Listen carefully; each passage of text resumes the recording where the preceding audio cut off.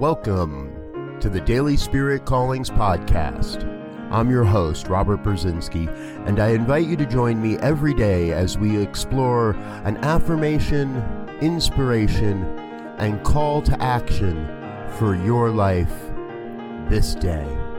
And here is your Daily Spirit Calling for April 17th, 2021. Today, I choose to see the good in everyone I meet, in every encounter of this amazing day.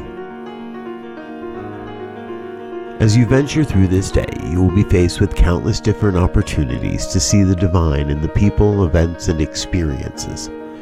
Choose what you want to see in the world and maintain that energetic vibration throughout every moment of this day.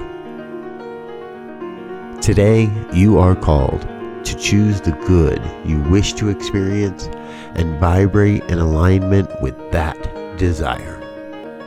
Thank you for listening to Daily Spirit Callings. If you found value in this program, please share it with your friends. Learn more about Spirit Evolving Ministries at spiritevolving.com. Until next time, peace and blessings. Go forth and prosper.